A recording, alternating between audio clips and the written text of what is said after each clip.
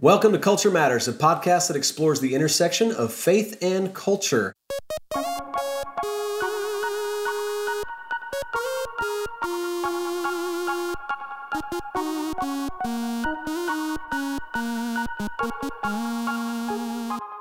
I'm Adam Griffin, and I'm here with my fantastic, fabulous co-host, Miss Elizabeth Woodson. Elizabeth, how you doing?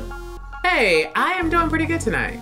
Good. Yeah. Unfortunately, our other co-host, Adam Hawkins, is unable to join us for this conversation, but we do have a special guest kind of rounding out the show. Her name is Caitlin, and she is going to talk to us about some of her ideas in her new book, The Liturgy of Politics. So Elizabeth and I have both read and enjoyed this book. I'm looking forward to talking with her about it. Here we go.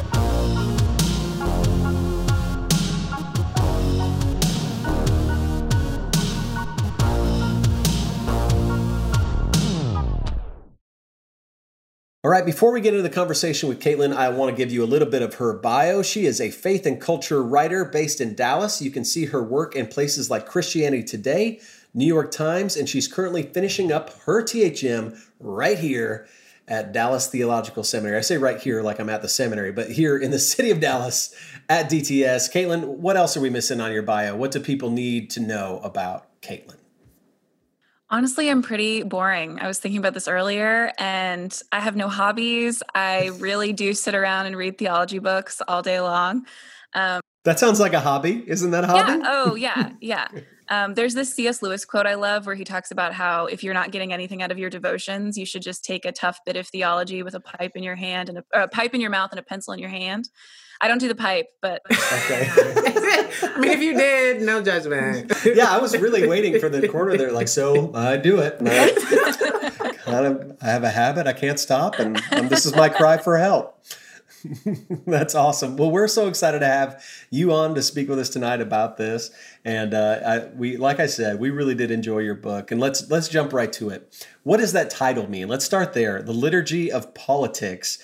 Maybe give us a little bit of what you use the word liturgies. What do you mean? And then what is the Liturgy of Politics? yeah, I keep joking with people that my publisher just thought we should put two of the most controversial words in the title, just right off the bat, liturgy, politics. No, it's partially just using that word more broadly than just describing kind of church liturgies, but also describing generally the formative habits and practices in our life, and especially the ones that are embodied and repeated and that draw on our emotions and kind of teach us values and a larger story for life. And then by broadening that out, not only saying, okay, there's all these other things in our lives that are more formative than we often give them credit for, but especially thinking about this in the realm of politics. I feel like there's a lot of conversations recently about more general ways of thinking about spiritual formation and what are you kind of doing in your life that's repetitive, but then bringing that out and thinking about how that means that we have to think about politics. If it's this formative thing too, if it's teaching us these stories, if it's something that we might not notice that's shaping and forming us, then how do we respond to it in a way that's helpful and faithful? Because the answer is not to become uninvolved. We have to engage in this thing. But if it's going to be so strongly formative on us, then how do we respond? That's good. One of the things you said in your book is you talked about neutrality, like whether a church should be neutral on politics. And I loved that idea of churches not being neutral. And it doesn't mean, explain to me the difference between a church not being neutral and a church being politically affiliated with a party. What is the difference? Yeah. So something I feel like I'm saying all the time to people is they'll say, oh, I love that my church doesn't get political, or I'm worried about this getting political. And what they probably mean, or I hope they mean, is that they don't want their church to be partisan. They don't want their pastor to get up from the pulpit and say, vote for this person, support this party. And nothing in my book or in the way that I talk to people about it says that should happen. But oftentimes when we say we don't get political, what we kind of mean is, hey, when the pastor gets to a passage on how we treat foreigners or how we handle our money or how we interact with people who are different from us, we have to be really careful and tiptoe around that so as not to offend anyone's political sensibilities. And I would want to say that's an example of why the very nature of the church is robustly political, because we have these strong statements to say about how humans should live in the world together in community. And those are not neutral when it comes to questions in the political world.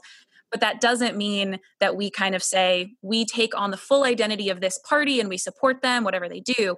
It does mean that we're going to always be in some kind of contrast with any party or any politician. But that's the balance between kind of not becoming so affiliated that you end up with an idolatrous relationship with a party or a politician, but not being so afraid of that you never engage at all. And like most things, there's tension on both sides. And the easier thing would just be to pick one and go hard that direction. The harder thing is to kind of stay in the middle there and figure out how to be faithful and prophetic and not kind of give up the real witness that we have, even when it comes to things that might offend some people's, political sensibilities. Yeah, you talk a lot about the idolatry. Can you unpack that a little bit? And then I'll let Elizabeth jump in here. I'm sorry, I'm taking the first 5 questions, but that idolatry idea of what you expect from an idol and what an idol expects from you and how that relates to politics, I thought was really good. Can you unpack that a little bit? Yeah, sometimes we use the term idolatrous like really liberally. Like if you love something too much, like that could be an idol. And I don't know that that's really how scripture describes it. It really is not only something that requires sacrifice from you, and it's kind of like the hip thing to be like, idols in the past required sacrifices. Now they're these other things. No, they still require sacrifices. It might not be the way sacrifices looked before, but if you really have an idol in your life, it means you expect it to provide a sense of identity and community and maybe safety, security. And in order to get that, you're going to have to sacrifice some things. And so politically, what tends to happen, especially for evangelicals in America, is the Republican Party will protect us and we will be safe as long as we are willing to sacrifice anytime we might need to stand up and say, hey, you're doing something wrong, or this politician's doing something wrong.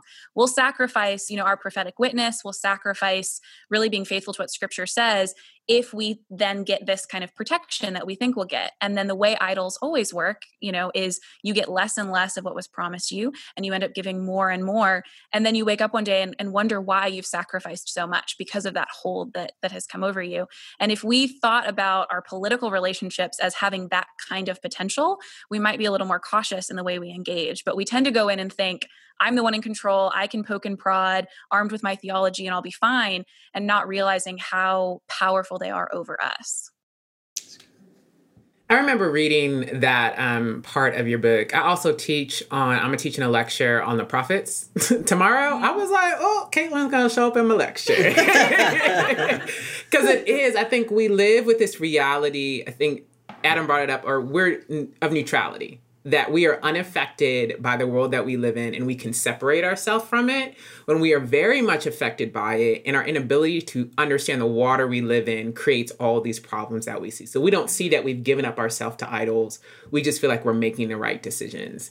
And so you step through some aspects of politics or other gospels that we have connected ourselves to that make up the water of American Christianity. And so can you kind of walk through this idea of, we do have liturgies, we do have aspects of politics that we are affected by, but we might not be aware of those? Yeah, and I love the way you said that, because a lot of times I think people will come to these, I have these 4 political gospels, and they'll say, well, I don't believe any of those things. And it's like, if you sat down and wrote a doctrinal statement, you're right, you wouldn't. But when the rubber meets the road, when you feel unsafe, when you feel insecure, when you're in the voting booth, like what's really going to be driving you? And it's usually these stories. And so there's the security gospel that focuses on, the highest good for both my nation, my community, and me as an individual as my physical security, which is a good thing, but it is not an ultimate good thing. And so when we're willing to sacrifice anything for that, that's negative. The patriotic gospel, which is a rough one for a lot of Christians, because we have this kind of stories about our nation's history for Americans that have been woven out, in the way that we learned things in school and the way we learned things in church sometimes, that says, our nation was founded as a Christian nation, which doesn't always reflect well on Christians if we're going to just claim the whole history of our nation. But we tend to, have rituals like, football games, the music, the Pledge of Allegiance, the Star Spangled Banner, and the fireworks, and that draw, that is powerful in the sense of what it makes you want. I want to be a part of this. I want to love this. And it shapes you in a really formative way. And then the prosperity gospel, which evangelicals, I think we tend to look at that and go, oh, I know what that is. That's a televangelist with a jet. And we don't have that, that's them over there. And realizing that a lot of times in our churches, we still kind of have some sense that God owes us some level of wealth and health as long as we are being responsible. If I, have a good job, if I'm eating well, if I deserve, even if I don't say it's God, if I say it's the free market, if I say it's the universe, if I say it's my safe community, they will give me what I deserve. And I've pulled myself up by my bootstraps and all those kinds of things. And then the last one, the white supremacy gospel, which again, I really hope that no one's like sitting down and writing that as their doctrinal statement, but that comes in through the segregation of neighborhoods and schools, and over time, the stereotypes you learn through the media, all of those things end up in a place where there are biases and prejudices that you're unaware of, that again, you might not consciously say you agree with, but when you're in a dark parking lot and someone that looks different from you is walking the other way, what is your instinctual response? For a lot of white Christians who wouldn't write down, I think white people are better than everyone else, there still are biases and prejudices that come up. And so the whole point of those gospels is not to say like, here are not the ways to think, because I hope no one's really thinking this way. It's trying to say, when you're consuming media, when you're having conversations with people, are you able to see those stories that are underlying the things they're saying? When a politician gets up and says, support me or support this policy, and the story they tell, the campaign ad they have, draws on these stories, are you able to say, hey, even if I agree with you on this policy, or even if I agree with you on this particular statement, I can't, as a Christian, because of my theological convictions, agree with a story about wealth or poverty or security that you're using to justify those things. And too often we just stay on the surface level of, do I support this policy or this politician? Not, is my support of those things forming me to believe this story that is counter to the gospel? I really loved how, as you're talking about, I think the ways that we are usually formed, our focus is on an individualistic formation. Mm-hmm. So you talk about our daily devotions, which are great, but it doesn't stop there. And so our question as we walk through is not, in some sense, what am I being formed into loving? You quote James K. Smith a lot. Hopefully I said his name correctly. But we get a lot of our stuff at TVC from that, this idea of story and how we're being formed, and that formation being a process of our loves and what we're loyal to. You mentioned a couple of kind of historical events, but are there some real key historical events that you can think of in the way, or how has the church historically struggled in this area? So some key kind of points along the way that you can mention for us. Yeah, I mean, even pretty quickly within, the 3rd, 4th century of the church, just that advent of gaining some political and social power, or at least comfort, that comes along with Constantine and kind of the end of even sporadic persecution of Christians. I'm in a class this semester where we've been kind of reading a lot of theologians at that time. And it's just funny how, to people in our context, we think they're being so legalistic because we're reading like the Didache, and it's like, do this with your money, treat people this way, it's all these rules. And it's important to remember not only like the formation of a community, but then especially as we move past that document into later ones, having to deal with the fact that maybe now it's popular socially or politically for Christians for people to become Christians. And so all of a sudden, this community that used to kind of count on the threat of persecution to ensure that if you were interested, you were committed, now they've got all these people that maybe aren't really committed or being faithful in their lives, and they're not being a good witness to the church. And that keeps coming up, where when Christians collide with serious political and social power, there's always this belief that we can go into it and use it for good. There's theologians in those first few centuries after Constantine where they're like, this is it. Like, we've got this. We're going to take over the world. It's going to be great. And again, it's that hubris of, I will use power correctly. Other people haven't used it, but when I have it, I won't be affected by it. I'll be able to just use it for my own devices. And realizing that it doesn't mean there can never be good uses of power. It does mean that you have to be cautious and go in with the humility to say, I will be formed by this. It will shape me. It will tempt me in certain ways. I mean, that's the story, like you were saying, of the prophets, is people with power going, I can decide right and wrong for myself. That always happens. And so being able to recognize that, I mean, you see that even with Christians who throughout history, even including up into like the Nazi era, were able to just kind of allow things to go on that were obviously wrong, but they were in kind of a privileged position where it didn't affect them. And they had the ability also, not only because of this proximity to power, but because of certain theological stances that said we should be apolitical, we should be uninvolved. Those never really keep us apolitical. Those keep us kind of baptizing the status quo and saying, we're not getting involved. That means we kind of are rubber stamping it. And so recognizing that every time we think and this, relates to how we are interacting now. Every time we think we'll have the power, we'll be able to change things, or we think we don't need to get involved, that's not our issue, those are times when we've really failed politically. And we've also failed, more importantly, we failed to be a witness to the rest of the world of what the church is supposed to be. So all of those situations are complicated. There's always good people trying to do good things, but to think that anytime we have power, we will use it correctly just because we're Christians is historically wrong. Yeah. Yep. One of the things I hear you saying that I really like, and I want to maybe kind of restate this, clarify this, ask you about it, but it sounds like one of the things you're saying is that if we asked anybody who's a Christian that was a friend of ours, or maybe one of the people of our church, to write down a doctrinal statement about where their hope lies, they would say, man, my hope is in Christ. But if we said, okay, now let's walk through how you actually approach an election and how you think about voting and why you vote the way you do and the way you interpret these moments. Or maybe if we went back to the one you talked about, prosperity gospel, which I loved the way you interpreted it more broadly in your book than just the televangelist, but thinking about that because of my behavior, it's unfair if I don't get what I've wanted, or that my lack of health is suddenly a curse, as if my health that I had was merited. And which we wouldn't say if you wrote down a doctrinal statement. You would say, I believe that God saves through grace. We'd have all the kind of the Bible verses in place, but in our practical theology, it might be different. And then you're applying it specifically to politics, that you would think, if I have voted the right way, I should expect a better outcome. If I have operated the right way, I should expect what I want. Or maybe even to say it in another Christian way. A lot of Christians think the Christian should definitely be involved in politics, but really what we mean by that is vote every 4 years. And as long as we vote for a president every 4 years, we are kind of completing our Christian idea of being involved in the public sphere. And I love that, because you're right. I think there's a practical theology that's not connecting with our doctrinal statement. How do you, you work in a church, you help minister and shepherd young adults. How do you think differently about that as you're helping them think through how their doctrine, and this is Elizabeth's world, she's a Bible teacher. How do you help people connect this doctrine to their actual practical way they live out that doctrine? Yeah. One of the questions that I get all the time from people at my church and people at the seminary is, I hate both of the parties. Who do I vote for? And that's like the extent of what they think I will be able to help them with. You're the one who likes politics. Okay, tell me who to vote for.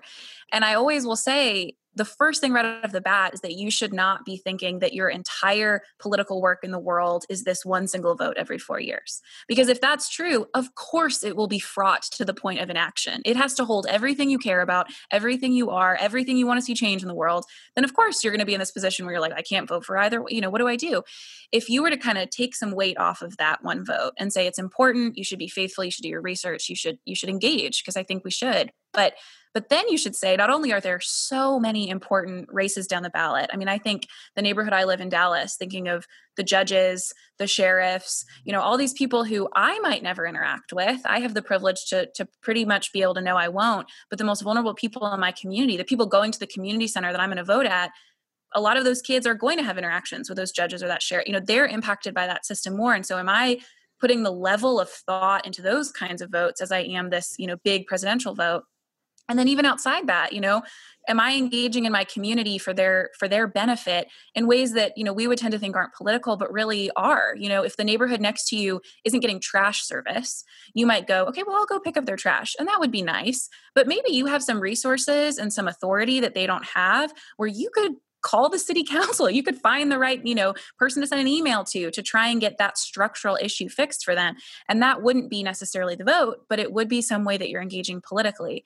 And so to answer the part about connecting your doctrine to it, one, I just think if you recognize that there are so many ways to engage politically, I think it takes some pressure off to say, I care about so many things because God cares about so many things. And so I can care about those in different ways, and I can be kind of strategic and creative and faithful in all these different areas. And then again, my focus with the women that I lead primarily is less on how can I give you a list of Bible verses, because if they're formed by a steady intake of a certain slant of media or social media conversations, me giving them a list of Bible verses that say these are the things God cares about isn't really going to do much. If your heart's been captured by this affection for something else, or this fear or this loyalty, that list of Bible verses isn't going to cut it. And so on a broader scale, I read a lot in the book about how certain practices and liturgies can hopefully, get under the surface and change us. But on a really practical level with I have 15 or so women that I'm the most involved in their lives. For me, what that means is we're having one-on-one conversations that are not just about, what does the Bible say about foreigners or money? We're having one-on-one conversations about, what are you afraid of? Can we work through why your identity is being sort of, hurt by these things you're learning? I had a conversation with a woman who was really upset about some of the stuff happening around race in our country. And a lot of it came down to she was literally alone in her apartment for weeks on weeks on weeks because of coronavirus, watching all this news. It was so horrible. And it was hurting her emotionally. But the way that came out was not the way that we would want faithful Christians to respond in that moment. But instead of saying, here's a bunch of books or resources, which can be great, it was more about, can we talk about why you had that strong of an emotional reaction to something? Can we work through what heart issue is going on there? Because otherwise I might feel really good, and I'm really enlightened because I sent her a list of articles or a book, but is that really going to create a possibility for her to better and more faithfully engage in her neighborhood and her community? That's the kind of question that I'm trying to get at with them. Okay, Caitlin, I imagine people might ask you this on a regular basis, but politics is a fairly volatile world. To a lot of people, it's very off-putting conversationally. Now, the same may be true about religion. In a lot of small talk worlds, people don't want to talk about religion. It seems like you have dedicated your life in some respects to both party-killing topics, religion and politics. How does that start for you? How do you end up with a passion for this and now an expertise in it? Where does that kind of a passion, where is that rooted? Yeah, so I went to college with the intent of getting a government degree and going to law school when I finished, and really thought that was my path and was really passionate about it. And then my senior year, I did an internship at a church, and they not only were they a great example of really it not being an internal decision, but it really being people outside of me going you need to do this, we want you to go to seminary. And then when I got to seminary, I really thought, okay, I'm done with the politics stuff. That's behind me. I'm doing the holier, higher work, of ministry, and pretty quickly started writing about politics because it was the only thing I really knew. And I was trying to get involved in writing. And then a friend of mine, Catherine Freeman, who at the time was working in kind of the political religious space in Austin, she invited me to this conference. And I kind of thought, okay, I know what Christians talk about when it comes to politics. We're going to talk about abortion and we're going to talk about gay marriage. And I'll go to this conference from my friend and it'll be fine. And I go there, and there were workshops on putting restrictions on payday loan places because they were, really harming the marginalized, the vulnerable in communities. There were workshops on race and adoption and foster care and all of these things. And it was so exciting. And then the last speaker at this conference was Dr. Vincent Baycoat, who's at Wheaton. And the whole time he was talking, I was just I didn't know theologians did that. I didn't know that was something you could talk about. But that's what I want to do. Whatever you're doing, I want to do that. And so it was I'm so glad that one of the first times I went to one of those things, it was this different thing. Because sometimes we're not very good at doing this and we do what I kind of expected. And this was just such a good introduction to what really, faithful Christians could be doing. And also to what really good scholarship could look like when someone is serious about figuring this stuff out and thinking through it well. And then I was just sort of hooked from there. That's awesome. When you think about kind of this connection, really, this is the theme you pull throughout the book of liturgy and politics. Where should the weight of our focus be? Yeah. It's kind of part of the heart of the book too, is just there are less divisions between these things than we think.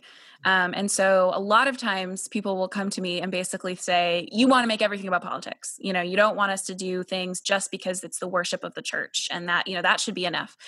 And for me, part of when I first started researching this stuff, when I first became passionate about it, what was so exciting to me was that thing that I thought was lower than ministry work. I'm leaving behind the mucky, work that everyday people have to do. And I'm doing the higher work of ministry, realizing that we were always intended to think about these things holistically, that Christians' communal life together was always both individual and communal. It was always personal and political. It couldn't be really separated out by the lines that people tend to create. And even the introduction of those lines between kind of public and private and all those and religious and political are pretty modern divisions between things. And so we can't assume Christians have always thought that way. They haven't. They've tended to see those things as connected. And so I get a little bit uncomfortable when people will say like, okay, but isn't it really about worship of God? It's not about how we live on, it's like you want me to choose between things that I don't think we were ever supposed to choose between. I think our worship was always supposed to be a witness to people, and our witness was always supposed to be a worship, and that they're not supposed to be divided in that way. And I don't want anyone to read the book and think, okay, no, everything I do has to have some kind of consequence of political action at the end. That's not the goal. The goal is to say, maybe if the worship and practices of the church aren't resulting in a faithful life in the world, including in the political world, then maybe we're doing something wrong, because God has given us his scripture. He's given us the community of the church, the history of the church's practices. And historically, they have allowed us to live faithful lives in the world. And so if they're not, maybe we need to ask some questions about how we're doing them. I think that's one piece that I appreciated. I've said a lot of pieces I appreciated. If y'all don't like it, no, by now I really like the book. But it's the whole story of Scripture. And so you take us back even to the covenant that God makes with Noah, that creation itself would flourish. And so that the way that we engage with each other in our religious practices is interconnected with how we engage with the world around us. And it was that way from the very beginning, that we've been given the task to steward this gift of creation. And that even though we know that perfection will not come until Jesus, that doesn't absolve us of the responsibility to do our best to still push forward the task that we have been given.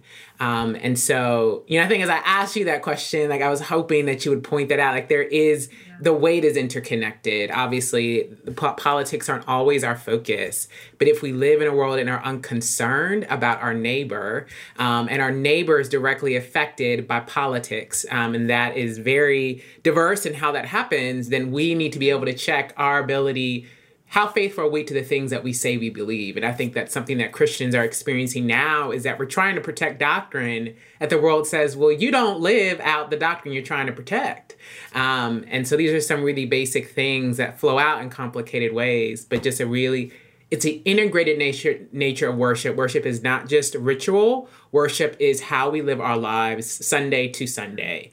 And that includes politics. That's excellent. Can I throw a quote out from your book that I'd love to have you unpack? It's connected with what Elizabeth's talking about too, which is great.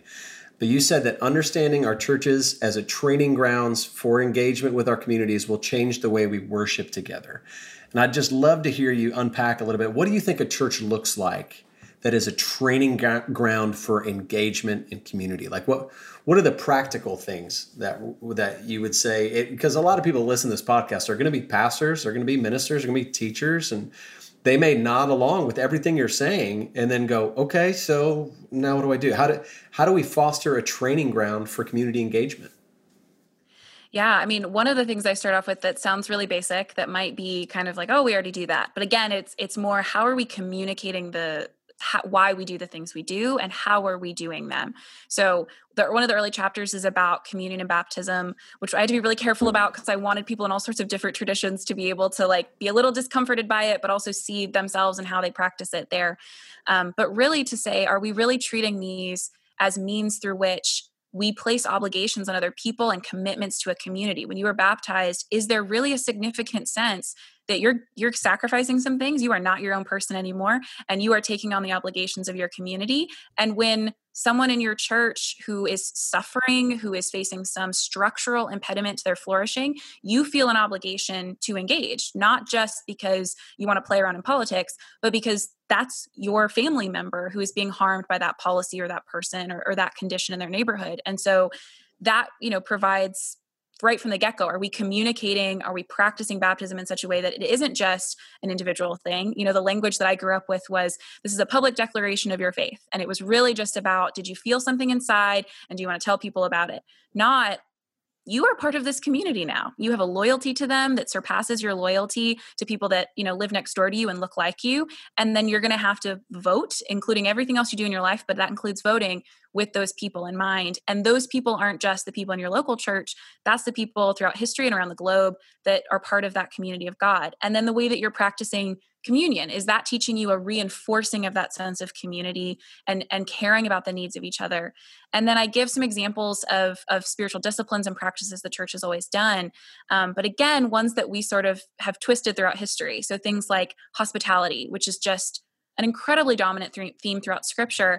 And yet we tend to use that word and say, usually like the women's ministry will throw like a really beautiful dinner. And that's so fun. And you should totally still do that. But really, if that's about not only creating relationships with people who are not like you, are you creating opportunities in your church for individual, say, I'm inviting my neighbors and I want to have a relationship with them in the sense that I'm not just, giving them charity and they're always in the position of being beneath me, but also, we're building a real relationship. You're going to bring food that I have never eaten before and I'm going to eat it and we're going to have a conversation about it, but also without it feeling like it's a transaction. I give something and you give something back to me. And so are we kind of practicing things like that? Or even one of the examples I give that makes some people uncomfortable are things like the church calendar. Are we really fostering a sense that the rhythm of our life and the way we mark time is different from the world around us? It's not, football season and the Hallmark calendar kind of holidays. And it's not the consumeristic Black Friday and all that kind of stuff, but we have a rhythm to our life and it shapes the way that we interact in the world. And so part of the reason that the book doesn't get particularly prescriptive about, pastor, here's how you should, do things in your church, partially is I'm young and I'm not trying to tell anyone exactly what to do, but also I want it to be applicable in different contexts. And so the real goal of the book is, hey, let's describe these practices and the worship of the church in the best light, in the most hopeful, faithful light. And then hopefully that will kind of spark some questions. Does our way of practicing these things not look like that? And is there a reason, that we could actually change that? Not just to kind of pump out the right kind of people, but because it would be more faithful to how the church is supposed to act in the world and act as a community internally. And so how everyone answers those questions is going to be different. But my hope is that it kind of pushes some people to ask them. Well, not knowing how old you were before I read the book, your book does not read like you're a young, naive person trying to tell people what to do. Well, I'd love to give a chance. Elizabeth, any final questions or final thoughts? Or Caitlin, any final things from your book that you didn't get a chance to talk about either way? I think something that was interesting at the end is your work with Augustine. And Confessions and City of God. And so you end by talking about eschatology. And so just something, you don't have to tell us all the things because the people need to buy your book to read the things. But just what can Augustine teach us about political engagement as Christians? Just maybe one or two nuggets that stand out for me from the work that you've done studying him. Yeah, one of my favorite things that he really gives a picture of is recognizing that we cannot have God's perspective on history. And so we cannot claim to know either the success or failure of the work that we do completely, or the significance of certain events. And so when someone says, this is the most important election of your lifetime, even without Augustine, I feel like we should all be able to say, you can't know that. That's impossible to know that. But he describes, especially in City of God, goes through these histories of the city of God and the city of man. And part of what he's kind of trying to do is say, we can see faithfulness and we can see, sin and destruction and evil, but we can't chart kind of from the perspective that God could of what these things will be, right? So the Roman Empire, they thought that they were really successful. And what was hiding underneath was a lot of destruction and death. And so for us to take just our particular moment in history and be able to decide what's working and what's not, and then having a very pragmatic focus on those things is not how Christians are supposed to interact. If you were in a high position in the Roman Empire at the time, you probably thought things were going pretty well. And maybe you weren't aware of some of the destruction that was happening. And so his real focus on not only can we not know, we don't have that kind of perspective, but we as Christians are not constrained by pragmatism. We are resurrection people. And so we don't have to be swayed by threats of, existential doom or the end of our life or the end of our way of life, which is more often the threat we're afraid of. We don't have to, because we believe in the resurrection. And so we can fight for the vulnerable people in our communities and what they need without having the threat of our own livelihood kind of take precedence in the way that we do politics. And he's a great example of that. I mean, one of my favorite things about Augustine is that he was writing letters to government officials who were trying to kill people who had persecuted Christians and writing letters and saying, don't kill them, I want them to repent. I mean, these are people that he would have every reason to say, yeah, go kill them. I mean, they killed Christians, go kill them. And he was like, I want them to have a chance for repentance and forgiveness. And that's the kind of like sacrifice for the sake of other people and showing the world, you can kill it. Like, we're not afraid. We will be faithful to what God has asked us, regardless of what the threat is, because we have the hope of the resurrection. Amen. Yeah, we do. The book is The Liturgy of Politics by Caitlin Chess, and I'd encourage you, go pick it up. Elizabeth and I really enjoyed it. I'm sure you will too. I know politics is top of mind for a lot of people, but it is faithful to the Word of God through and through, top to bottom.